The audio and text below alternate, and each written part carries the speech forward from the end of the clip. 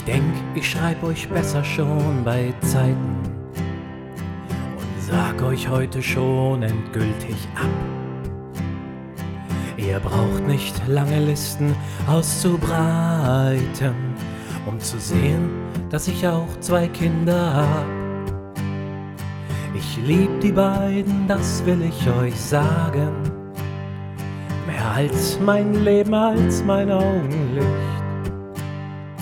Und die werden keine Waffen tragen. Nein, meine Kinder geb ich nicht. Nein, meine Kinder geb ich nicht.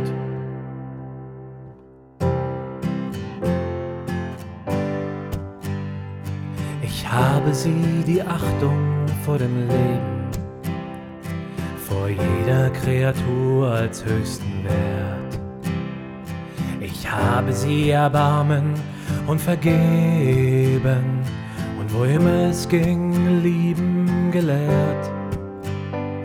Nun werdet ihr sie nicht mit Hass verderben.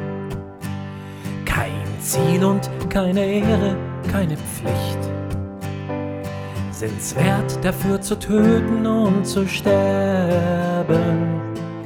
Nein, meine Kinder geb ich nicht.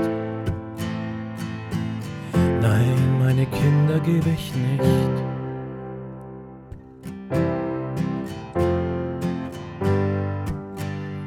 Sie werden nicht in Reih und Glied marschieren, nicht durchhalten, nicht kämpfen bis zuletzt.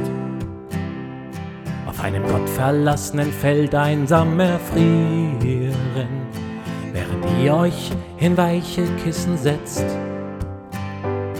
Die Kinder schützen vor allen Gefahren, ist doch meine verdammte Vaterpflicht. Und das heißt auch, sie vor euch zu bewahren. Nein, meine Kinder geb ich nicht. Nein, meine Kinder geb ich nicht.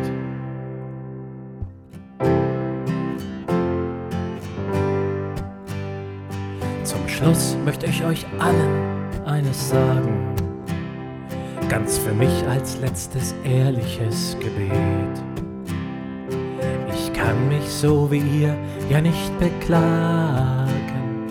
Was Krieg ist, hab ich selber nie erlebt.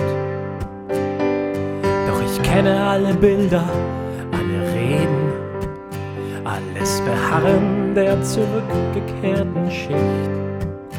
Auch meinen Kindern möchte ich dieses Recht vererben, denn meine Tochter kriegt ihr nicht.